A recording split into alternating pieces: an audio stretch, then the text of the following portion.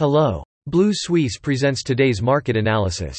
Capital Markets Overview. The blue-chip Dow and S&P 500 lost some momentum at the open on Friday but ended the session up about 0.6% each, as much of the optimism over positive earnings was offset by lingering fears of a Fed-fueled recession.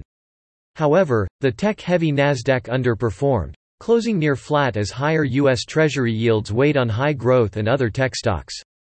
Hawkish comments from several Fed policymakers dashed hopes for a pause in the central bank's tightening cycle.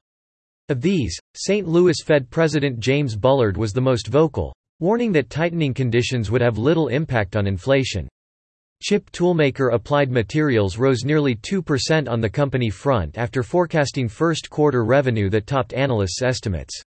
The Dow was largely flat for the week, while the S&P 500 lost 0.7% and the Nasdaq lost 1.2%. Canada's S&P/TSX Composite closed at 19,980 on Friday, up 0.5%, snapping a two-session losing streak, as gains in technology companies and banks offset sharp losses in energy producers. At the same time, investors digested a batch of macroeconomic data. Canadian industrial producer prices rose 2.4% month-on-month in October, beating expectations for a 0.4% increase and reinforcing recent hawkish comments from central bank governor Steve Macklem. Lenders led gains in Toronto, with TD Bank, BMO, and RBC up more than 0.5%. On the other hand, heavy energy producers were down nearly 3% on average as crude oil prices fell sharply late in the last two sessions. The TSX closed down 0.7% last week.